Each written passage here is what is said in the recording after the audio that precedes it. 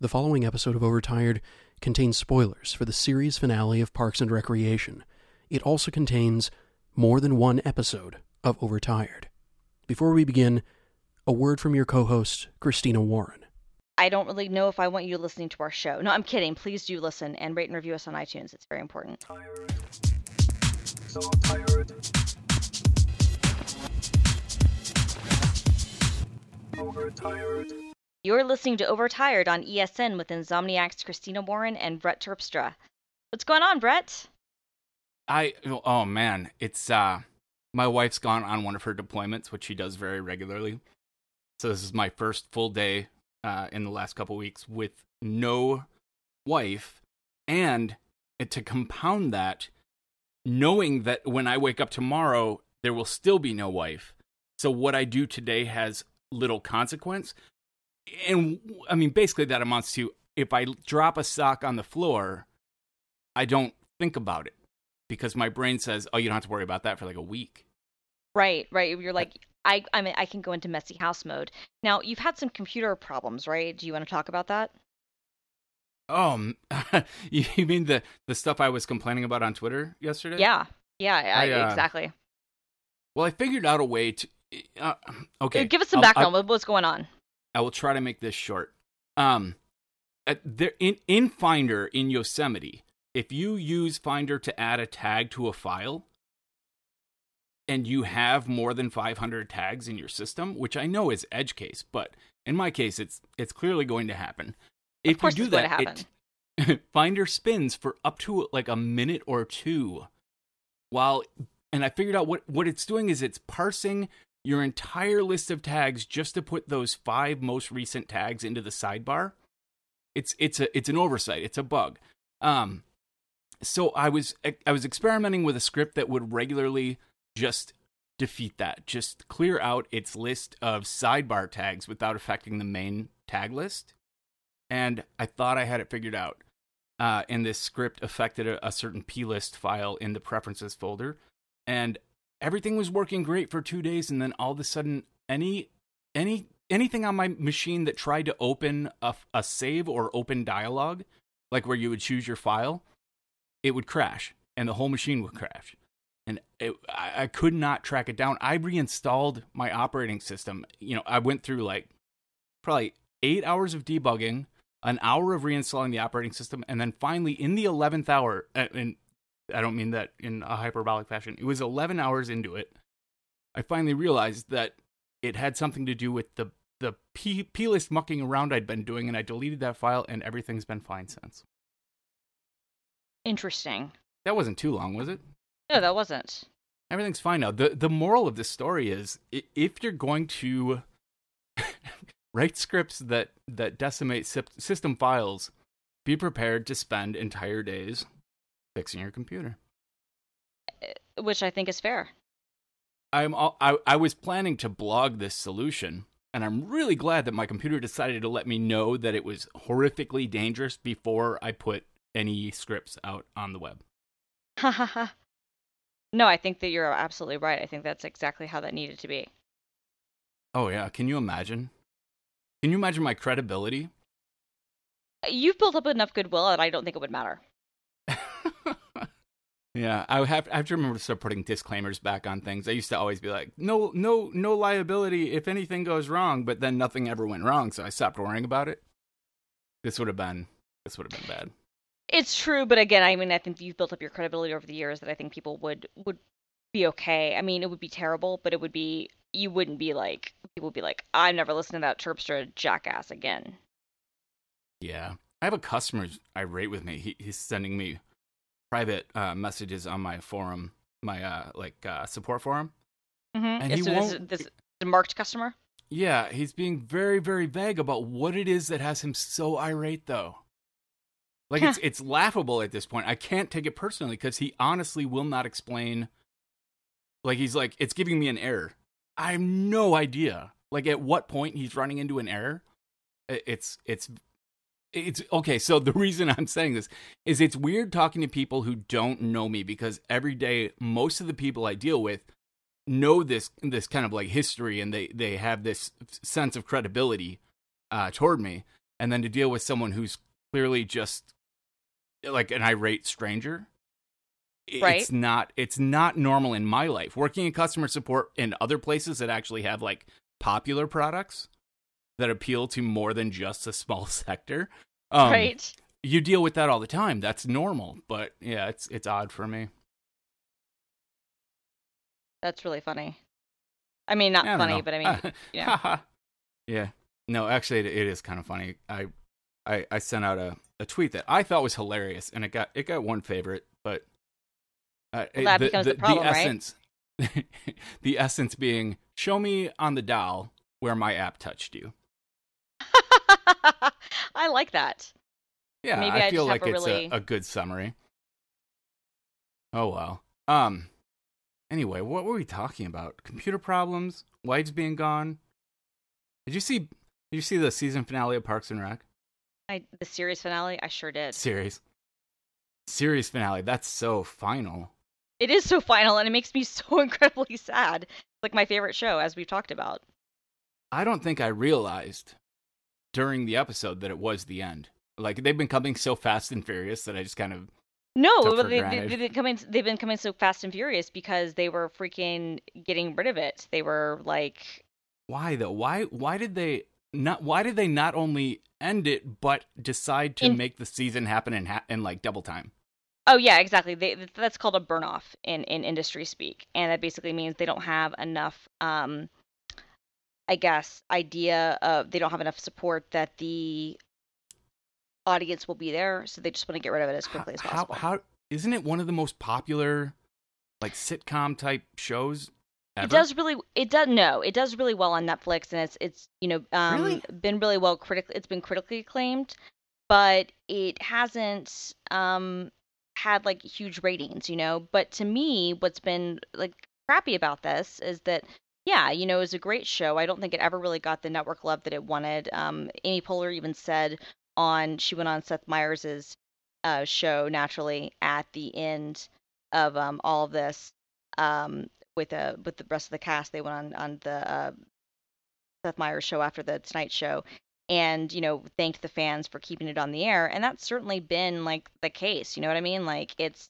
I honestly didn't know that. My perception has always been that everyone loved it as much as I did. Yeah, I mean, and you would think because like, the internet really has loved it, and it's one of those things that I don't know. It's a great show, and it's sad that it's gone. I honestly don't understand how anything you're saying right now could be true. It's a brilliant show. It's consistently one of the best written shows currently on television. In my Agreed. opinion, of course, obviously. But I don't understand how they could be struggling in any way. And I don't see them ever doing like a Netflix only series a la like Arrested Development. No, It's exactly. too big a show to do that, but apparently too small a show to survive. That's nuts. No, I mean it's just NBC is going through flux right now, and they're having problems with their ratings in a lot of areas. And this is kind of one of the last shows that's kind of been around for a long time, and it was time for it to end, and that's okay. I mean, I'm happy that it ended. I felt like it ended on a high note. I liked actually all of the moving forward stuff, and I didn't think that I would. At the end of last season, I was a little bit hesitant about that. I was like, is that going to work, or is that going to be weird, or what's the deal? And it actually was perfect. And It was I a thought little. There was a little like Vertigo the first couple Yeah, episodes, but it yeah, was, they but covered then it it well. fit in. They covered it well. Not only that, but the fact that it was just a couple of years in the future, so they could make fun of certain things, and some of the stuff that Grizzle, the Facebook like company, did was really spot on, and I loved the CGI they did for future devices and things like Yes. that. No, but I thought the finale was really good, and I loved that they kind of did a 6 Feet Under thing where they kind of followed each character to the next phase of their life.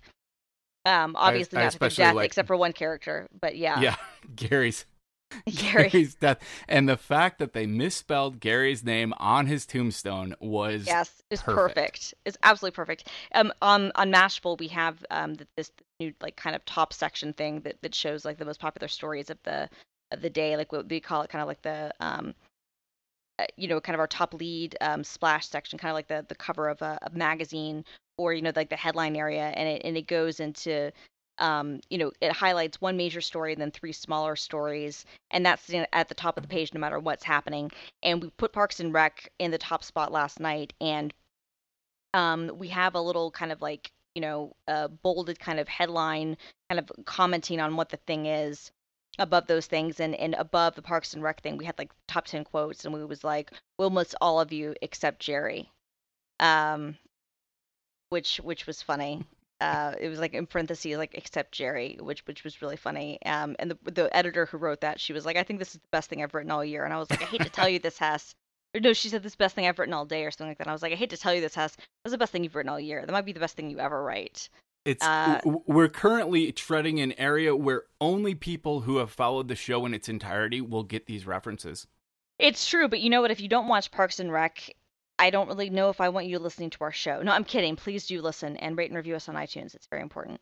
But we should just have that on like a sampler. So we should just have like a exactly. We need no, to please just have don't. exactly. No, we need to just have exactly like a soundboard where we can be like, no, please listen to us. Please rate and review us on iTunes. Don't not listen to us. But no, I think a lot of our audience loves Parks and Rec, and it was a great show. And Amy Poehler, who I love so much, we've talked about this before. She's one of my all-time favorite SNL cast members, like without a doubt. And she's one of my favorite female comedians, and she's just so funny. And the writing on that show was consistently so good. And it was really sad that one of the producers actually died of a drug overdose last week. Oh, really? And yeah, Harris Whittles, who he played Harris, one of the animal control stoner guys on the show, and he was one of the producers, and he died of a heroin overdose last week. Well, the show was obviously doing well enough to have people die of, celebrity causes. It's you only die of a heroin overdose if you are a tragic high school student, a junkie on the street, or a rich Hollywood person. Don't quote me on that. I have multiple friends dead from heroin overdoses. I know what I'm talking about, and what I just said was not true. Please rate and review us on iTunes. Yes, seriously. We've just now pissed off half of our audience. And left the other half shaking their heads going, does Jerry know about this? Exactly. Jerry, Larry, Gary. Oh, I love it. And Gary being his real name, that was actually great. And no, it was good. It was a good episode. I loved watching April giving birth in the full on like monster makeup. Yes, and honestly, my favorite section was a little throwaway part where Ben tells, Aziz's character? Yeah, Tom. Ben tells Tom that when he read his book and took the quiz, he was a Tom. And Tom tells Ben that he has to go recalibrate the quiz. Yes. I love that. Yeah. I love that so much. I love that. And then the fact that there's 7 types of people and a Jerry. Like, it was like the perfect sort of quiz. Okay, Okay, go ahead. What? And I was just going to say it was nice to see Rob Lowe and Rashida Jones back because I have crushes on both of them. I do too. Rob Lowe, I'm more of a like, I don't know how I feel about Rob Lowe. I like him. I do. I don't have a crush on him the way I do with some actors, but I do think he would be a lot of fun to know. Rashida, definitely, I have a crush on. But speaking of television, there was a really interesting episode this week of Modern Family, too. And it started out as what I thought was going to be like their opening bit. Like they always do a bit before the intro credits. And it was Claire on her Mac at an airport with FaceTime windows, and she was starting to unravel a story that ended up being the thread for the whole episode. But yes. they never stopped. The entire thing was done on a Mac with presented on a Mac with FaceTime. Exactly. I'm sure that it was shot with more than just iPhones, but they did shoot with some iPhones, but I'm sure they used some other things too. But yeah, no, the whole way of telling the story was that it was through, just the computer screen. You literally saw everything happen. And so if she was doing FaceTime, you'd see her face that way, and you'd see who she was talking to, and you'd see, iMessages and emails, and you got the entire thing. What I especially liked was it opened up the device where they could clearly show what was going on in her head as she popped open her web browser and clicked on, while her husband's talking, she pops open her web browser and clicks on the bookmark titled porn, and it opens up a productivity porn or organization home organization porn, like Which is so like... Brett. It's so you. No, It's so I like you real completely. porn. I'm not saying you don't like real porn. I'm saying that you love productivity porn as well. I do. You make do. a lot of it. I mean, Dude. you're kind of a porn dealer in that sense. You're kind of a porn publisher when it comes to productivity porn. That's kind of I feel what like you- I what feel you've like you're made your saying name out things of. where sound bites could be taken out of context, and I'm going to get in trouble. But I did just have David Allen. The episode went out today, which is what, Wow. Thursday? Yeah. Speaking of productivity porn, he's the man who invented the whole productivity porn movement. Well, he's kind of the godfather. He is to productivity what Patti Smith is to like second wave punk rock. Basically, yeah. I mean, GTD is his baby, right? I mean, like, he's the man. I mean, he Merlin Mann wouldn't really exist. no, he wouldn't. I think Merlin he would agree would. with me on that. No, I think that we can all say that Merlin and people like, I mean, there's a lot of people who have kind of a platform in this place because of David Allen. David Allen is totally the godfather of the whole kind of well, I mean, he created kind of the GTD system, but that whole movement and the whole kind of idea of this stuff. I mean, I guess you could technically probably go back to like Franklin Covey and things like that, but that's the thing, like is like the drive to be productive has always been here in this community. Totally. But he invented the three letters, the GTD, that actually gave it like momentum and a focus. And now everyone says GTD, and he is. I think he makes a royalty every time we say that. Well, then we should say it a bunch of times because I bet he's a cool guy. I can't wait to listen to the episode. He is really cool. He was fun. I can't wait to listen to the episode. No, because he's always been kind of a folk hero of mine for those things. I'm somebody who I don't partake in productivity porn as much as I used to. I just frankly don't have the time, and I'm frankly not that productive. I don't have the time to be productive. I don't, and I wish I did. But it's one of those things, especially when I was younger and when I had more free time.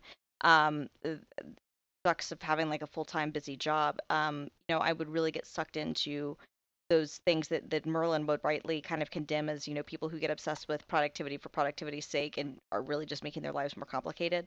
That's totally me. If I was to go down the rabbit hole of everything I would like to do to automate my life, I would probably wind up less productive than ever, but I would have so much more fun with it. There's this divide between productivity and automation. Yes. Like productivity is a much more kind of a mind hack kind of thing. Yes. Where you have to like know how to organize everything, and yeah, there are tools for it, but the movement is focused more on the method. But then automation kind of splits off into this whole like, what can you not put on your to-do list at all kind of thing, instead of how do I approach my to-do list.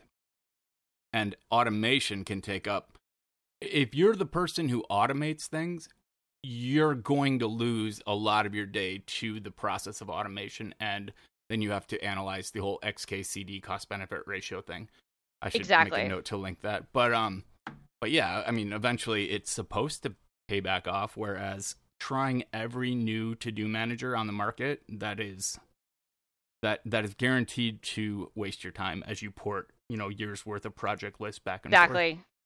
Right. I mean, and it does, but there is something fun about also always trying that stuff. There's something kind of addictive in that nature, even though that it's not reaching any sort of cost-benefit analysis. It's not actually doing a good a good job for anybody. There's something kind of compelling about always hoping that you kind of have this system. It's kind of like always looking, like if you're in Linux, like you're always hoping that this is going to be, the distribution that really just works for you exactly as you wish that it would. And then you just realize at the end of the day, I should just buy a Mac and get it over with. And now all the Linux heads are going to like send me hate mail, and that's fine. I'm right, and you're just either too. I'm right. They're proud. Really They're proud. They're a proud people. They are proud people, but really, you just have Mac envy, so just buy a freaking Mac. I'm willing to admit that I like aesthetics, just barely secondary to functionality. Like, it has to be pretty for me. Absolutely. That's exactly how I feel. Like, I have a hard time using Windows for that very reason. Windows first-party stuff does a lot of really good things, but so many of the third-party apps are just so horrendously ugly and just don't care and don't adhere to standards or anything that even Microsoft tries to put out, that I'm like, you know what? I can't even with this. I can't even. Well, that's the thing, is that is why I appreciate Apple's walled garden and their kind of regulations on interface the way that I do. Is they basically they're making it increasingly difficult to make a really ugly app. I mean, you can still download some horrible Java interfaces, Yep. and you can find them, and there are some apps that you just can't find a pretty way to do what you want to do. Totally. There's some But in ID3 general- tagging app. Yeah, I mean, there's some ID3 tagging apps because I've been Exactly, going through my yes. music library and I'm still dealing with Tagger and some of these other ones, and they're so ugly. And I'm like, God, somebody please come up with a pretty version, but don't charge $30 for it, because that's a weird thing that's happening now too, where some companies are coming up with interesting looking apps, but they're replacing it kind of an open source variant, and they're coming to the market way too priced, frankly, what the market can no longer like allow. And I don't know if I'm going to pay $30 for an ID3 tagging app. You know what I mean? Yeah. Like Yeah, it'd have no, to be, I it'd have to can work give you an really app well. that'll do that. It would have to work really well and be really pretty. Otherwise, I'm just going to continue using Tagger, which is ugly as hell, but works. See, but there's a line where things get too pretty, where they focus too much on interface and not enough Yes. on actual functionality. Agreed completely. I think you should only be as pretty as, like, it should be in ratio to what you actually do. Yeah, Like, I mean, I don't need a full screen, highly decorated interface to add a tag to a file. No, exactly. I mean, honestly, I feel like we should like create like the Panic law, where you should like do what Panic does, because I think Panic is really good at like finding that staying on that line where they're pretty but still functional. Even if you don't use their versions of products for everything, like they've consistently over the years done a great job of being pretty but still functional, and never to the point of being overly pretty without having functionality. I like that. I think we need to, not as regulations or rules, but I think that guidelines should be accumulated from the developer community. Take Yes. Lauren Brichter, for example. Unintentionally, I believe, he's developed a business model that a lot of developers could stand to profit from.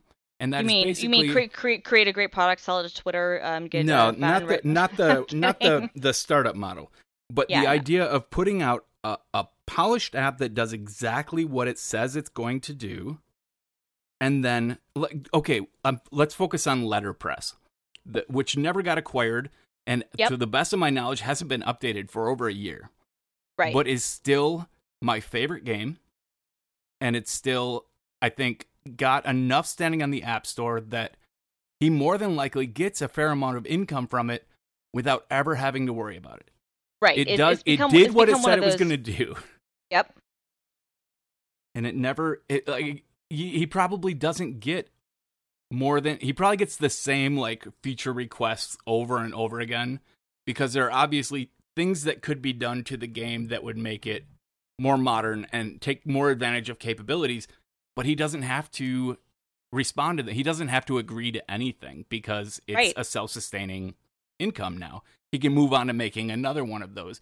I could learn from that. Yeah, I think we all could. I mean, you know what game I miss, speaking of Letterpress, because Letterpress I love, and it's one of those like threes that I do play all the time. Remember Trism? No. Is that like Trism was- Tribbles? No, but it was one of the very first iPhone games, and actually, shoot, they updated it in 2014, but it's still not. It's optimized now for the iPhone 5, I guess, but it So they updated the assets, basically. basically, but you know, it's a game that came out. It was one of the very first big iPhone games, and he was one of the developers that made like $1 million or something like that, off the App Store, and it was a really good game and just really simple, and for a long time probably just sustained just on that. I know he's had problems kind of coming out with the sequel and kind of doing more than that, but yeah, I mean, I think you're right. I think Lauren, who's such a great talent anyway, he's been really good at just putting out exactly what he said he was going to put out, and not more than that, and just keeping it at that. And I think that there is something to be learned from that sort of simplicity. This is an app that does what it says it's going to do, that's not trying to be everything to everyone. That's not trying to be Microsoft Word. Right. I mean, I've taken Mark II. I'm very close to putting a feature freeze on it and just focusing on making everything better. But it's really hard for someone with a personality like mine to not want to have an idea in the shower and not want to try to make it work. Yeah. But I No, I mean- need to curtail that. No, I Need to think you rein should. it in. Do you think that you could maybe have like another outlet? Like, do you think that you could have like marked to like at feature freeze and then have like a weird like I don't want to say like beta, but like weird like, track or Edge split channel. off edge channel exactly where you could just try out random things and if they're cool, maybe they go into 3.0 or if they aren't, then you do other stuff. I mean, you know what I'm saying? I think there should be a Mark II and then a Mark II Pro and then a Mark II Pro Edge channel.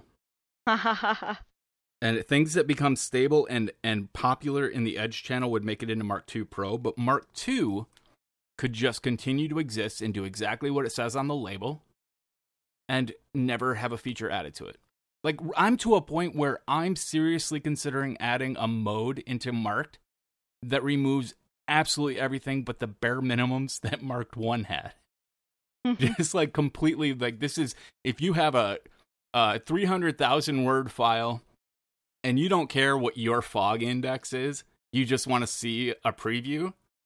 Normally I would say, well, you can do that in just about any app. But I'm thinking about like making a button that makes Marked into that. Yeah, just 'Cause like one sub, like an easy button. Yeah, it's getting slow because it tries to do too much. That's a good way to sell your app, right? Buy Please rate Marked us on too. iTunes. Yes, on the App Store or by direct. Please do it. The App Store review times, and this isn't just me. This is I've heard from many a developer lately. Up to 2 weeks. My last update that made it in took a month. Wow. But there was one rejection in the middle of that. Like, it took a week to get into review. Rejected the same day for a word in the update description. Resubmitted. Took another week to get... What was the word? I'm trying to remember. It was like I don't even remember it. Oh wait, no. The word that got it rejected was Yosemite, but that was right before the update came out. This rejection was I had an unnecessary provision in the sandbox. Like I had said that Marked was allowed to make outgoing network calls when it didn't actually need to. And they rejected it because of that. So I fixed that. It's one. I clicked the checkbox and resubmitted a build. Took another week to get into review, and then another 2 weeks after that to be put out on the App Store, which was that in comparison to the stories I've heard is ridiculously long. But even like average, 2 weeks is normal now, and that's people's income. That's you put all the development time and development costs into a project, and then you have to sit on it for 2 weeks making no more money. That doesn't seem like a feasible ecosystem to me, not for the long run. Why not hire more reviewers? I don't know. Or maybe it's just because they are about to come out with another product and they're trying to shore up on different things. Who knows? They spent all their money on car developers. Is that what you're saying? That is what I'm saying. On auto engineers? Exactly what they did. They're in this pissing contest with Tesla over who can hire, who first, and they're like, okay. Okay, well, I don't know what Tesla's numbers are right now, but in January, Apple posted a net profit of $18 billion for the quarter. Yeah, Tesla didn't do that. $18 billion. A quarterly revenue of over $74 billion. I know. They sold 75 million iPhones. Crazy. That's crazy. But as the Million Man Month sort of myth is indicative of, I mean, having more bodies wouldn't necessarily put the review process time that much lower. You know what I'm saying? Like, there's a certain place where it's like, the law of diminishing returns. You know what would reduce time? What's that? A little scanner that when you submit an app takes a look at your meta, like your description, and says, hey, you used the word Yosemite, you might want to change that. Instead of making me sit for a week and then saying, oh, you used the word Yosemite, please resubmit the entire build. That is something that a simple JavaScript could have done. That's very true. That's very true. You should submit a radar on that. Yeah, I submitted a radar on QuickTime Player, and they wrote back to me and said, that's how it's supposed to work. Yeah. probably true, and I entirely believe that it was by design. I just think the design is flawed. But I won't get into that. I will continue that discussion in the support thread. Yeah, no, but that as you should, because obviously bitching to the press and in public never gets anything done. Oh wait, You want to talk about Nightcrawler? yeah, let's talk about Nightcrawler. So did you see Nightcrawler? I saw Nightcrawler.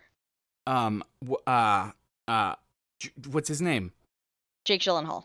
Why? When I talk to you, no, it's not. It's all the time.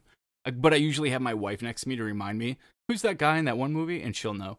But yeah, Jake Gyllenhaal from like the start of that movie completely channeled De Niro in Taxi Driver. Not in a like he didn't duplicate the performance in any way. No. He was it wasn't a parody, but he was taking the same kind of approach to acting, and he was great. I mean, it was very Travis Bickle, though. You're very right. He transformed his body, kind of like De Niro did in Raging Bull.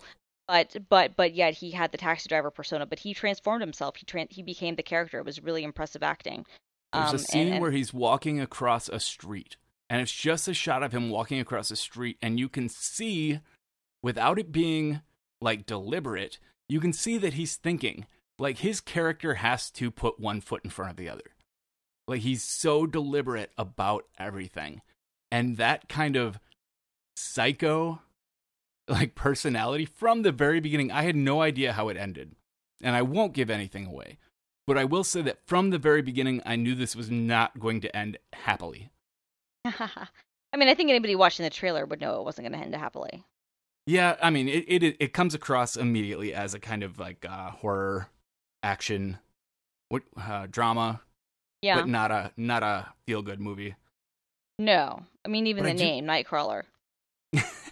Well, I mean, it's a term for, the ambulance chasing journalists, but there's a allegory to, like, a parallel to the American business model as it has come to be, like this kind of cutthroat. The guy who is willing to hurt anybody wins. Yeah.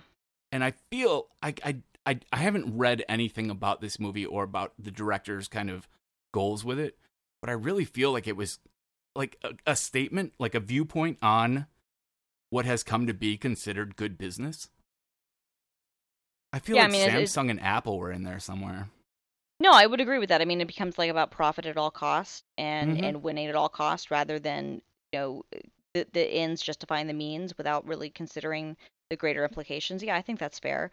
I think you're right to call that for American business rather than just to make it specific to a particular industry, because I think that it has become the way that business is done.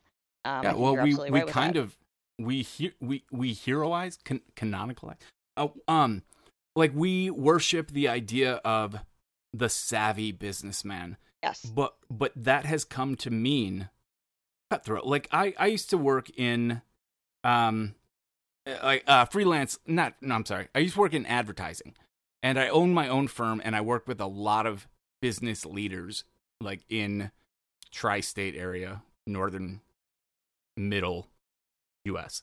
And universally, the ones that were the richest, that were making the most profit off the smallest amount of resources, were always scary, like cutthroat people that would, I got stabbed in the back plenty of times. And it kind of, I don't know, I feel like Nightcrawler really touched on this idea that they took the idea of a corporation and put it down into one person in a nice car. Yeah. No, exactly. And I think that you're right, because I mean, a lot of times it does come down to doing whatever it takes to get ahead. And we glorify that, whether it's, we look at the people that like we consider our heroes are these businessmen who have really quasi-legal, sometimes flat out illegal, unethical, just nasty tactics. And these are the people that we fetishize. And it becomes a really interesting question, right? Because it's like, what are we teaching future generations, and what is that going to mean for the future of humanity? But then I say those things, and then I have to stop myself and I have to go, okay, but is this really any different than how it's always been? And I'm genuinely not sure. I think that a lot of times we evangelize the past and Right. and create like to believe that it was better than it really was, and in reality, I think the world as it exists, period, has probably always been as corrupt It's and just as more. terrible. It's easier to do more damage now. The That's potential. true. The idea of being cutthroat doesn't mean like knocking out your nearest business partner in your area. We're talking like world warfare here. Right. So That's it's true. more catastrophic. Yeah, I mean, I guess that's true. I guess the stakes are potentially higher, but I also feel like in some cases, most of us are so self-centered that we're not thinking about world destruction. We are still focused on destroying our nearest neighbor and our Did you- nearest competitor. Side note, did you see Red Bull's block their opposition to the craft brewery logo or name? They had Ox in it. I'm trying to remember the name. Old Ox was the name of the brewery, and they were filing for a patent or like a trademark. And Red Bull opposed it because an ox is in the same bovine family as a bull. I mean, it's a castrated bull, Right. But, like, and they demanded that Ox Brewery never be allowed to use the color red. Like that was how they specified it in their complaint. Red, not like any specific like RGB code, but They just said red, period. this That's entire insane. 1/3 of the primary colors. Right. You are banned from. And then they went on to say, or any combination of silver and blue or silver and they basically asked that these people not be allowed to damage their brand, where the logo for Old Ox is a circle and an X. There are no bulls in the logo, and their name does not contain red or bull, and it's ridiculous, and it's a broken system. Seriously, It is a broken system. It won't be a broken system until that gets granted. No, agreed. I mean, although part of me has to say, like, it's as terrible as it is for Red Bull to even make that complaint. Part of me has to not respect, but sort of applaud their balls. Well, that's why they're the bull. They still have testicles. No, but you know what I mean. Like, part of me, like, I think it's terrible, and I obviously hope that they aren't granted any of their things as they shouldn't be. But part of me has to sort of, in a weird way, be like, wow, that really does actually take guts in a weird way to be that brazen and to go after your presumed competitors in the beverage space so hotly to defend what you see as your IP. Like, that's actually, like, wow. I mean, honestly, like, I think it's obviously going too far, and like I said, I hope that they're not granted the injunction that they're seeking. But as we're discussing these things, I mean, the nature of business is such that probably a lot of smaller businesses could probably learn from Red Bull and be more aggressive about protecting their trademarks and protecting their brands. You know what I'm saying? Yeah, there's actually, like, once you extrapolate that down into lower levels, there's concern about where the line is. I agree. Absolutely. Like, it's great that we have systems in place to protect intellectual property. It's important to an individual or a firm's ability to profit. Right. And in a system that is based on the profit of an individual private organization, it's extremely important to be able to say, no, that was my idea, that's what we're selling, you can't have it. But there's, obviously this kind of touches on that line. It totally does. I mean, it kind of is like when Apple tried to trademark App Store. Yeah. And they were not successful. The judge overturned it and was like, no, Amazon can still use this. You cannot claim it's your App Store. It's like, there's certain lines where, yeah, exactly. I mean, I guess you got to respect them for trying, but you hope the system will be smart enough to say, no. Have you ever sat and watched the feeds of what Apple applies for patents on? Like, yes. Like, once they become public, after you apply for the patent, anyone can, like, view the patent application. I think that's how it works. Yes, and it is. It's almost daily. They're like, it is. Oh, I had an idea. There's a whole website dedicated to Patently Apple. No, I mean, and I mean, I was talking to Pebble earlier this week about the Pebble Time, their new smartwatch, which they've got on Kickstarter, and it's going to be waterproof like the old one was, but it has a microphone built in, and he was telling me about how they designed it so it could still be waterproof and have a microphone. And the first thing I said to Eric, their CEO, I was like, okay, so you got patents on this, right? he was explaining this design to me, and he was like, yeah, we protected ourselves. And I was like, good. Because frankly, like if you don't, I mean, look, we can all agree the patent system is screwed, but at a certain point it's like if it's still around, you need to take the precautions as a business owner, protect yourself. I do think that the system needs to step into places where if it's like Red Bull trying to claim that Ox, brewery can't use the color red or Also, combination of blue and it wants silver. to ban them from ever producing a soft drink, anything non-alcoholic. Right, which is insane, which is absolutely insane. I mean, these provisions are insane. The same way it's insane of Apple to try to trademark App Store, and the same way it was insane for Google to try to trademark Glass. I mean, these are ridiculous notions. Or Candy Crush Saga to try to trademark candy. Like, they're just ridiculous ideas here, and they should be turned down. But there's a micro lesson, which is to be like, if you are a smaller person, like, if this sort of, obviously the system needs to stop that from happening, but if you're a small business, protect your shit. Well, what happens when the patent office is flooded daily, hourly, with everyone who had an idea saying, I want full rights to this? Like, at what point that's already happened. At what point is it a DDoS on, like, the patent system? Yeah, I mean, and that's basically where the patent system is now. I mean, like, when Google tried to file for a trademark, which is different than a patent, obviously, for Glass, there were a lot of other companies that had tried to file for trademarks and word marks against Glass and about different ideas, some even in the same category as Google.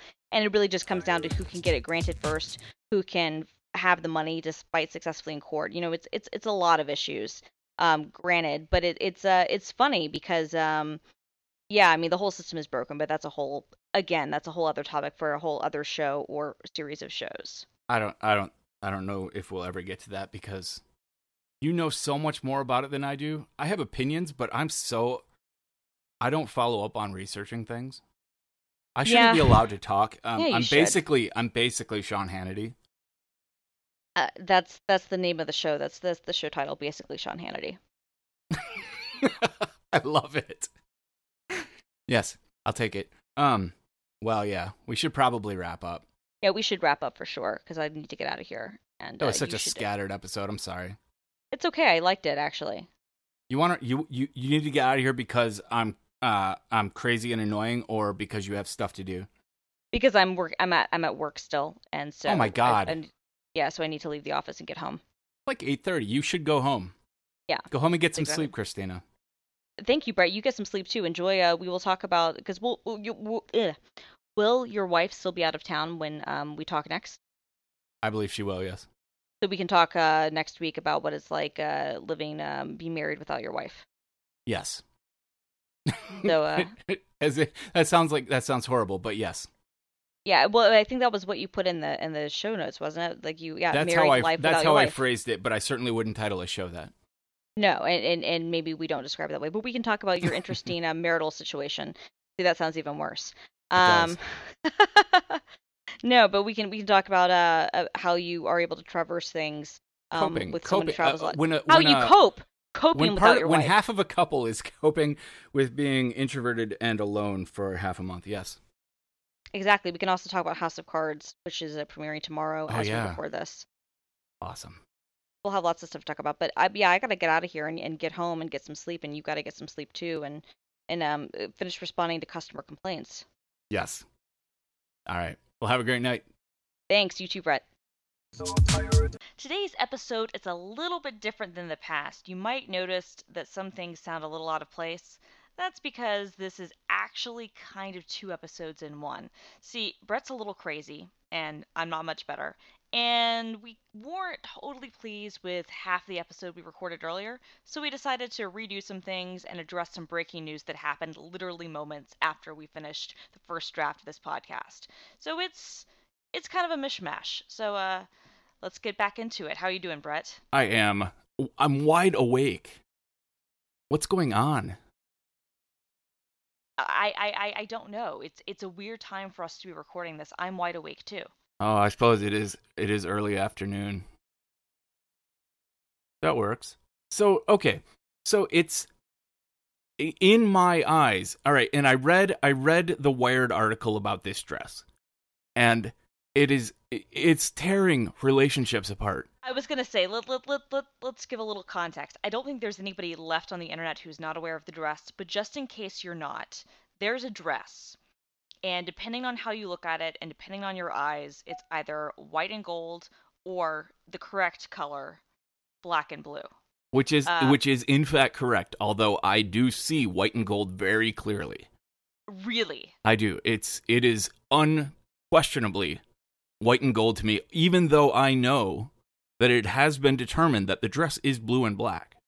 Yes, no, so what was so funny when this broke, and this has been doing insane traffic. I think BuzzFeed said they got something like 25 million page views like the first night that they ran the story, which Neeson Zimmerman, who I don't really agree with on anything, really, he called it a viral singularity. I think he's actually correct. Because it was this thing, we were talking about it in our Slack room internally at work, and I knew instantly. I didn't know how much it had blown up other places, but just seeing the debate in our own Slack room, I was like, this is going to be easily our biggest story this month, and it was, and it happened the last day of the month. But like, I genuinely thought people were trolling. I was like, of course it's blue and black. What are you talking about? And it wasn't until I talked to people like you and my sister who briefly saw white and gold and my husband that I understood people genuinely saw white and gold. And then I saw white and gold for one split second. Well, and here's why it matters. Because it calls into question the idea that we all see the same thing. It does. That's what's so fascinating about this. And what's interesting to me is that, so no matter how you look at the color dress, you see white and gold. Is that how it works for you? Yeah. I can turn it upside down. I can change the contrast on it. It's straight white and gold. But that's partly because my brain compensates for the harsh yellow light in the background. Right. And makes the assumption, completely subconsciously to me, makes the assumption that in the shadow, the dress is a blue cast on white. Interesting. Yeah. See, what's interesting for me is that when I first saw people saying, oh, the white and gold, I thought they were talking about the harsh light in the background. I was like, well, I guess I see some white and gold there, but that just looks like an overexposed photo. The dress itself is obviously black and blue.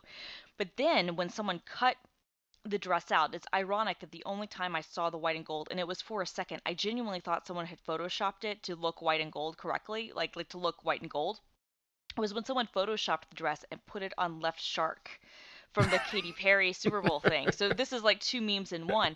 I saw it and I was like, oh yeah, okay, well that's white and gold. And then I looked up and then I scrolled through and I scrolled back through it again, and it suddenly was blue and black again, and I was like, it dawned, but for a split second I was able to see what everybody else saw. And you're right, it does draw into question everything, because there's kind of this notion that unless you're colorblind, what we see is what we see. But if it's not true for this weird optical illusion for something like a overexposed dress photo on Tumblr, then I kind of don't know what it means for anything. Like, how do we really know that the sky is blue? Well, and I have always questioned my entire life, like starting as a very young kid, asking why the sky is blue, and then immediately wondering, is what I see as blue what everyone else sees as blue? And it turns out, and this is my sense of color has been brought into question many times by my younger brother, who is an amazing artist and has studied color theory extensively. And the combinations that I've chosen in my design career, there are a lot of times that he wonders what I was thinking. Even though they look amazing to me, I've come to realize that I've been in arguments with my wife over whether a hoodie is fuchsia or dark red. And in that case, the lighting does matter even more. But I'm quite convinced that I don't see colors the way other people see colors. I'm not colorblind. I see contrast. I see the spectrum. But this was so drastic. To see white versus blue and black versus gold, that's so different. That's such a variation that it's kind of scary. Yes, I agree completely. And no, it has, I mean, it has made me question and re-question just so many things. And I see the quote unquote correct color.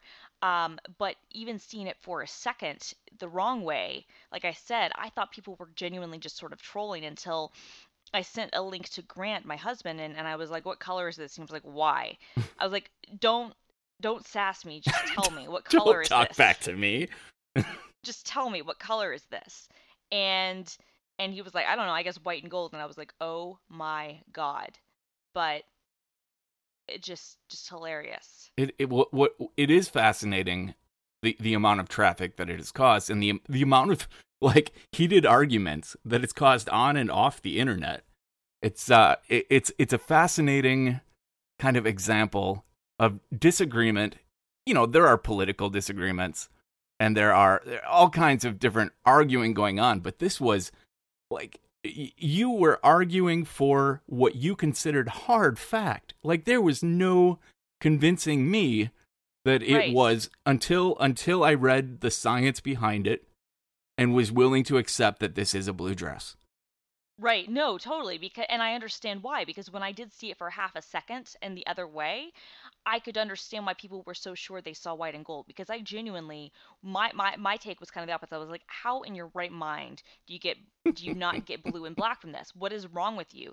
And that to me, I mean, yeah, I would have bet if I was in your position and I saw like the blue and the white and gold aspect first, I would have bet, I don't want to say my life, but I would have bet a I'd put significant amount of $100 on money. it. Oh, I would have put more than $100 on it. I would have been like, yeah, are you kidding me? Of course. But what was funny was that the night that it kind of all blew up and it was blowing up everywhere, a friend of mine who's a photo editor, she's the creative director at Break Media. She was grabbing colors from Photoshop from the image to prove that it was blue and actually kind of brownish, and using the eyedropper tool. And that was like the only thing that was actually proving it to some people. And I can imagine that some people like you would be looking at it and they would see the blue. See, but that doesn't work. And You can't take a single color out of that because the illusion happens because of the combination of the background and the foreground. well, no, you're dead on. You're dead on. What I'm saying though is that I can imagine for people who didn't see the blue and black at all are just like looking at this weird, like swatched photo, and you see the photo and then you see this blue and brownish swatches, and you're like, yeah, that doesn't look like anything about what I see. Yeah, exactly. So I've agreed to disagree with the internet, but accept what is scientifically proven. Yeah, I mean, I think Nietzsche's right. It's a viral singularity. It's one of those things that, I mean, earlier in the day we had llamas on the loose in Arizona, which was pretty cool. But nothing compares to the Right. rest. I mean, The llamas were a typical kind of internet news story. yes, completely. This is like genuinely, I mean, it was funny because CNN, who's of course trying so hard to stay relevant, they had the llamas on with Don Lemon and he was like interviewing llamas, and we all thought that was funny. And we were like, yep, they're about an hour away from figuring out that the newest thing is the blue dress, and not Monica's blue dress. And basically, as soon as that happened, I mean, every website, every news channel, everybody, because in a part of it you can be like cynical and be like, oh, people just want the page views, but genuinely it becomes this amazing phenomenon for exactly the reason that we talked about. I mean, because it makes you question everything, and because it's this amazing kind of like, depending on who you are and how your eyes work and what conditions you see it in and whatnot, you genuinely could see different things. And it makes, I don't know, I'm now questioning everything I've ever seen ever. Welcome to my world. Question everything. So speaking of staying relevant, did you Yes. see Saturday Night Live, which also happened since the last time we talked? This week? Yes, I did. I felt like for a little while there, they were getting back to being relevant and funny. And I felt like Same. this last episode kind of was a crash course. Like, just, I don't know, maybe it was viewed differently by others. I don't know how you feel. But it was a huge step back from me. Yeah, no, I mean, I thought that the 40th anniversary show is really good, and I Wait, think no, they've had- we must have seen different shows because this was not a 40th anniversary. This was with the Shades of Grey lady. No, I know it was. That I'm was talking 40th about- anniversary show? No, Oh. no. Oh, okay, okay. No, I'll let you but- continue. I see what I misheard there. Go ahead. I thought that their special that they did, I guess, 2 weeks ago for their 40th anniversary that they did on a Sunday, it was like a 4-hour extravaganza with a red carpet or a blue carpet and everything. Is I that the thought one that's was- on iTunes? You can like pay for it? Yes. Okay. That was really good, I thought. They had everybody back basically. I mean, Eddie Murphy even showed up for 30 seconds, and they had a Celebrity Jeopardy skit, and not all of it worked, but a lot of it did. And they had Kanye West performing, and Paul Simon performing, and Paul McCartney performing, and Miley Cyrus not being totally awful, but she still sucks, but whatever, performing. And it was a really interesting. They had a lot of their favorite hosts back, and that was a really great celebration of 40 years of SNL. But I'm with you. I think this week's totally fell flat, especially since I think this season has been pretty good. Last season was okay. They've been getting some good talent. But Dakota Johnson, or whatever her name is, Melanie Griffith's daughter, Tippi Hedren's granddaughter, she was not good, and the show is not good. See, I feel like it wasn't entirely her fault because she No, it wasn't wasn't. horrible. The writing was just lame. It was. And I it wouldn't was. care last season because it wouldn't have. It only disappointed me because I felt like there were massive improvements happening. Yes. No, she just, I mean, a lot of people are giving her crazy for, the ISIS, skit and stuff. And like, I thought that was like a shining moment for the episode. as did I. As did I. I mean, but we're clearly in the minority here because the internet was not happy with that. I thought that was like the high point of the entire thing. But yeah, I mean, in general, it was just not it. You know what though? Not every show's a good show. Well, yeah, sure. I mean, it's called intermittent reinforcement. It's a common behavioral modification idea where you can have like 4 great shows in a row, then you can completely bomb, but people won't stop watching because they had 4 good shows. They got 4 good results, and even 2 shows in a row won't convince people they should stop watching. Right. It's when you have a whole season. Right. Or a couple of seasons, and you're like, all right, you know what? I mean, like the 1980 season, or the year where basically the 85-86 season, where I think that was the one in the finale. They had everybody in a fire, and Lorne Michaels goes onto the set, and he pulls out John Lovitz. And he's like, John, come here. He's like, I want to save you. And it was like ended as a cliffhanger where you didn't know what cast members were going to survive. And I think only one other cast member really did survive. And which is pretty hilarious and pretty terrible if you're a cast member on the show and you're like in part of this sketch where they're making fun of the fact that the season has sucked so hard that John Lovitz is the only one they care about keeping. But no, I mean that happens with the show. The show goes through ebbs and flows, and I feel like it's been kind of on an upswing. I think Kate McKinnon is really funny. Yes. I think some of their other stuff is funny. I like the kid who does Weekend Update now. Yes. But who I think is I think he's Rashida Jones's boyfriend. So lucky both of them. Wow. But I was not happy with that episode. I was just like, yeah. I will keep trying though. I will keep trying as well. I mean, it's just become a whole thing. What's funny too is that I've started to get into SNL again, partially because of the 40th anniversary special and all of the, kind of commemoration around that, and then remembering the show and rereading the Tom Shales book about the show, which is really, really good. It's kind of like the oral history. And so on that end, I'm kind of like rediscovering my, SNL fandom again. Well, you can't completely discount something that has had the impact. I mean, half our late night television right now wouldn't exist without SNL. Oh, without a doubt it wouldn't. I mean, obviously SNL and well, more than half of it at this point, because almost every single person who's going to be on late night hasn't. I mean, literally our current late night landscape, if you think about it, is Conan O'Brien, SNL writer, Jimmy Fallon, SNL performer and writer, Seth Meyers, SNL head writer and performer. It's going to be Stephen Colbert, and who auditioned and was not chosen for the show, but was part of the show through things like the Ambiguously Gay Duo.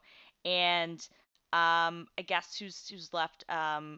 It's I guess Kimmel, but he doesn't count anyway. So literally everybody who's on there at this point is from SNL. But I think beyond that, you're right. Like in the bigger landscape, certainly in the last 20 years or so, has been really fueled by that sort of thing.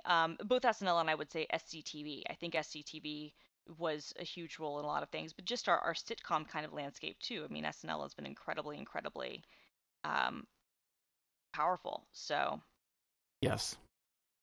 Fallon has been rocking it. he's Fallon, been rocking so Fallon, hard. it feels like he stepped up his game in preparation for competing against Colbert. Like he has just been all out. It's been good. Yeah, it has been good. I mean, yeah, exactly. I mean, he's basically like, because he knows, it's going to be tough. And Fallon's amazing, and we've talked about how much we both love him before. He is kind of um, what was I going to say? It was the job he was born to have. Yes, I agree. So there's also been some sad news since we recorded. There has been some sad news. I find it very sad, actually. Completely sad, like heartbreakingly sad. So yeah, so for anyone who doesn't know what I'm talking about, it is the death of Leonard Nimoy, Spock from Star Trek, the first Star Trek, and with cameos on multiple movies since then. And not only was Spock like probably everyone's favorite character after Kirk, maybe. Yes. He ended up being a really good guy. Yes. I think that's the biggest thing is that, Shatner, everybody knows, is kind of an asshole. Yeah. And that's okay. We love Shatner, and he's amazing. His character was an asshole, so it's not Yes. like that was a stretch. It was No, exactly. But Leonard Nimoy was not. He was the nicest guy, by all accounts. He really went above and beyond for people. Was cared about the fans. Was not going to have, like again the SNL sketch with Shatner yelling at the comic con people. You could never imagine. right. Well, and that's Leonard Nimoy doing that. to me that's the most important part. He did a lot outside of the Star Trek world. Yes. But his dedication to the show and its fans, he never got too good. Never. He was ever. never too good to be on a Comic-Con panel or to show up and support the fans. No, I mean, he signed all of his tweets LLAP, like live long and prosper, Mhm. which is amazing. And I mean, yeah, he did a ton of stuff outside of Star Trek. I mean, he was a photographer, he was a musician, he was before Star Trek, he was kind of a more classically trained actor. But I think that he was a great person. And then Spock is one of those characters I think that so many people related to. We were talking about this before about how we both, growing up felt like outsiders, and I think everybody does because that's just sort of part of being a teenager. By being half human and half Vulcan, you really epitomized the idea of being an outsider and really brought that to television in a way that there were so many corollaries you could draw, whether it was someone who's gay or someone who's biracial Or extremely autistic. exactly, or depressed or just different. You had that character through Spock, and he just seemed like a genuinely great guy. And yes, he was 83 and he lived a long life, but it's terrible that he's gone. It feels like he's gone too soon, and it's everybody who knew him was so upset. I think that says so much when everyone literally who's been in your life is, the outpouring of support and love when you pass says a lot about how you lived your life. I seriously want that for when I go, but I really don't feel like I am doing much to earn that right now. Same. I do. I love the idea of leaving a legacy of kindness behind. And Yes. kindness and goodness, and I don't know. I'm afraid I'm too much of an old curmudgeon at this point to actually. I don't know. I can work on it. We can all work on it. Yeah, it'll get better. My aspiration is to die like Spock. That sounds sad, but that's the thing is it's not a tragic death. No. As far as like it was a drug overdose when you're 27 kind of thing. It was time, by American longevity standards, but it was still it was very sad. Like it was still I don't know. When my grandparents passed, I had the same kind of. It was time in my head at the time, but it was still, there's still that loss, that hole. Did I ever tell you that both of my grandfathers died on the exact same day? You did. You did. That still Terrible. weirds me out. Yeah. I don't even know if they ever met. I mean, they lived half a country apart, and they still just same day.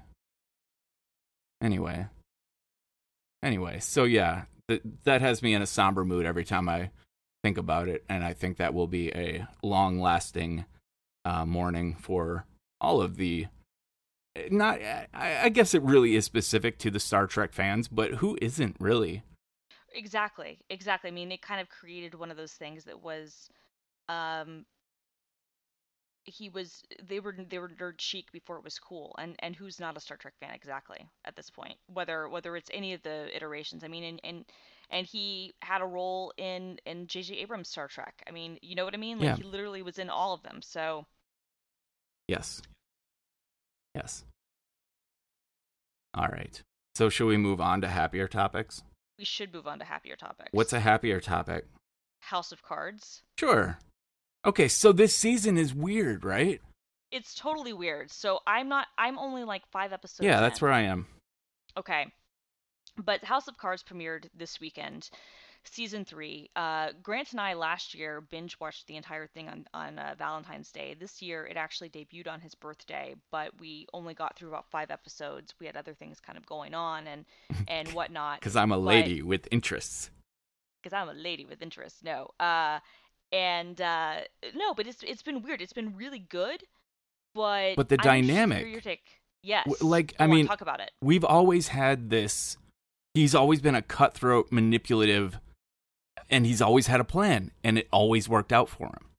And now he's in this position where he's constantly persecuted. Everything he does it's really hard for him to perform any kind of subtle manipulation. And he's on the run. Like he's a much weaker character. And I don't mean that the acting is weaker. I mean that his character he's impotent in this, he's president now. And it's a huge statement on how actually impotent the office of president can be. Yes. But it also makes you feel really bad for people in that position sometimes. No, it's really fascinating because, yeah, you're exactly right. It went from having, the first season, he was kind of this character who had been sidelined, and that it was all about getting his revenge. And then the second season was all about putting that revenge into place and executing this plan where he knew that what the final situation was going to be. He was going to be president. And now he is the president. He's in that position of power, and he's got to try to execute on the next level of things. And what do you do after this? And it's almost like, the reality doesn't live up to the dream in a certain sense. Exactly. It's like all the scheming, all the planning, and for what? And it's kind of the same thing happening with his home life, where he and his wife are facing challenges that are far worse than any challenges they've kind of faced before, because she's feeling sidelined. She's trying to create her own identity outside of his shadow. And she's failing at it. And she's failing at it, and he's also failing. They're both failing, and they're not used to that, and they don't know how to deal with it. Usually, one would succeed, one would fail, and they're not used to being in a situation where they're both failing at the same time. And she's having to make contingency plans, and he's still trying to kind of push his thing. It's a totally fascinating character study, and I'm really enjoying the season from that perspective alone, because I think there's something charismatic and interesting about a character who always wins and always succeeds and is always able to kind of get things to go their way, and that was great last season with Frank Underwood. But there's also something. Have you watched the episode yet with the Pussy Riot? Yes. Okay. There's something about the fact when he's interacting with the Putin character. Yeah. And he's going up against someone who literally is not impressed by him. Right. And who does not care. And makes it very clear. Like there's no diplomacy there. There's no diplomacy. And in fact, there's the guy is going to be brazen enough to drink his vodka and kiss his wife and smoke his cigars. And put them out on the wall of the White House. Exactly. And just not care. Mm-hmm. And there's nothing that Frank can do, because he's president of the United States, but so what? This guy's president of Russia. who cares? Right. It's a really interesting kind of power. Like the change of power is really interesting. I also think kind of what's happening with Stampler and watching him kind of become sidelined and deal with internally struggling from being so connected to being let out, to being no longer in the loop, has been really fascinating too. He's a fascinating character to me, especially with the addiction issues and. Yes. Yeah. And he's battling it in such a interesting way. It's like the fact that he's drinking not straight out of the bottle, but by forcing himself to out of the syringe, which to me is just so much more. He's dosing himself. Dosing himself, but also it's almost like he wants to see himself as like he wants to tell himself, when I do this, I can't excuse it. Yeah. No, there's a lot of torment there, and like the behavior, the controlled use is actually it's very common for addicts to feel like they're in control by controlling doses. I mean, it's just another, like, addiction's all about control. But can I say that I think the show would benefit by ending every episode with a Pussy Riot video? I completely agree. I love them. They are. I do too. They're so amazing. And for people who don't know, this is a real group, and they are punker than anything America has ever had. Ever. I mean, literally, they've gone to jail. Yeah. Literally, they for some of them for over a year, they've literally like been willing to die for their art. They're persecuted. That's how punk they are. And what they're rebelling against is way more real. Yes. Than most of what American punk has ever rebelled against. And now there's a strain of punk right now that is truly like, they take an anarchist view and they look at issues that really do matter, but they're not under the kind of scrutiny and persecution that these girls are. And plus, they are awesome live with their ski masks and everything. I've never seen them live, but I've seen videos of their live performance, and it's amazing. No, I mean, last year one of the girl who was at the time our video producer, she's now at CNN, but she managed to get an interview with one of the members of Pussy Riot from jail. Nice. Over the phone. And then there had another photo of like, she took I think like a selfie with them or something of them smoking, just being just so nonchalant, just being so them. I mean, they are hard. They are hard. They're hard.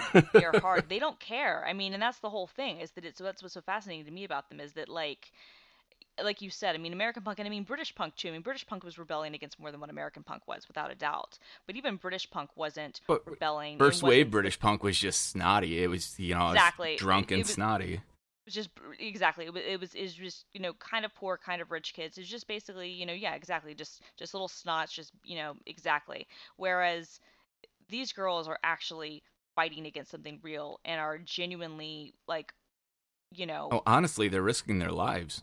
They are, well, without a doubt, and they know it, and they're aware of it, and they're willing to do that. I mean, they're literally, what's the term? I guess poking the bear.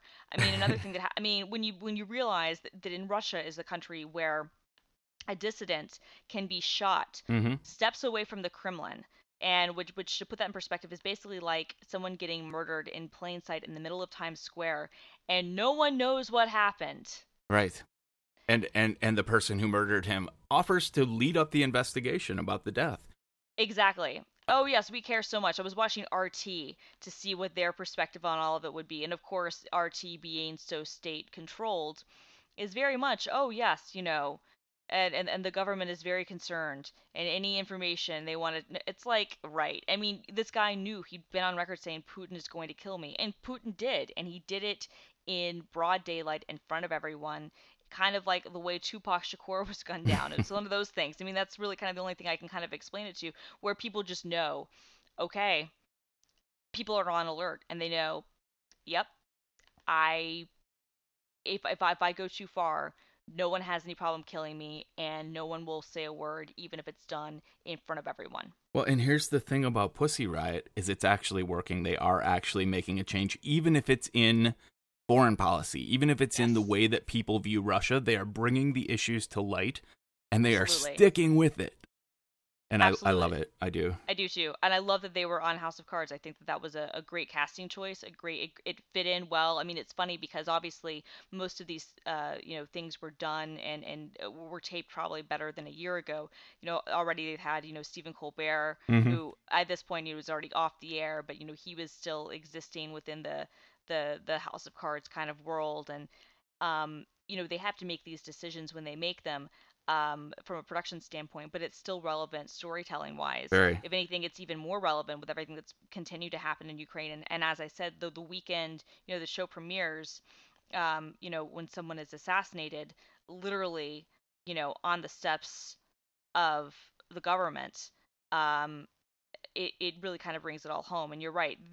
Those girls are doing so much to kind of bring attention to the issues and also, frankly, force, I would say, Obama and other leaders to really kind of address these things because they realize, wow, I mean, it puts in perspective in a way that you kind of can't other things. If you say you care about free speech, you can't look at a case like Pussy Riot and ignore it and say, oh, it's just that's a one-off or whatever. Right. Well, and it could have been. They could have been a flash in the pan, but they really they have an attitude that will never go away until no, they don't. It's because they're doing it exterminated. exactly because they're doing it as you said. I mean, as we said, they will freaking die for their art. They will freaking die for their principles, and so few people will. And they will be martyrs. I mean, at this Yes. point, they will be martyrized, and I think that Russia knows that too. They do, which puts Russia in a really difficult position because on the one hand, they have no qualms about killing people, but on the other hand, it's like, okay, doing this, will this create more dissent and will this create, what does it do? If it's kind of like a Hunger Games sort of thing, like what happens if you get rid of her? Right. All right. Well, before we get too political again and have to cut our episode, It'd have to cut our episode. This should be an interesting splice. It will be an interesting spice. I think we've got two halves of a great whole, so that's what we could call it, two halves of one. There you go. And please rate and review us on iTunes. Yes, please rate and review us on iTunes. You can find us on Twitter, where we very infrequently update at OVRTRD. Although I will note that it was people pinging our Twitter account that really got us to realize we should revisit this episode. So hit us up on Twitter. I'm at film_girl. He's at TTScoff. And rate and review us on iTunes. And I'm not tired, so I'm gonna go, I guess, run around and get tired. What about you, Brett? I have a lot to do. I'm getting the treadmill back out today. It's been a little while. Fantastic. Exercise. Let's get tired. This time of year. Let's get tired. Have a good one. You too. The system is going down now.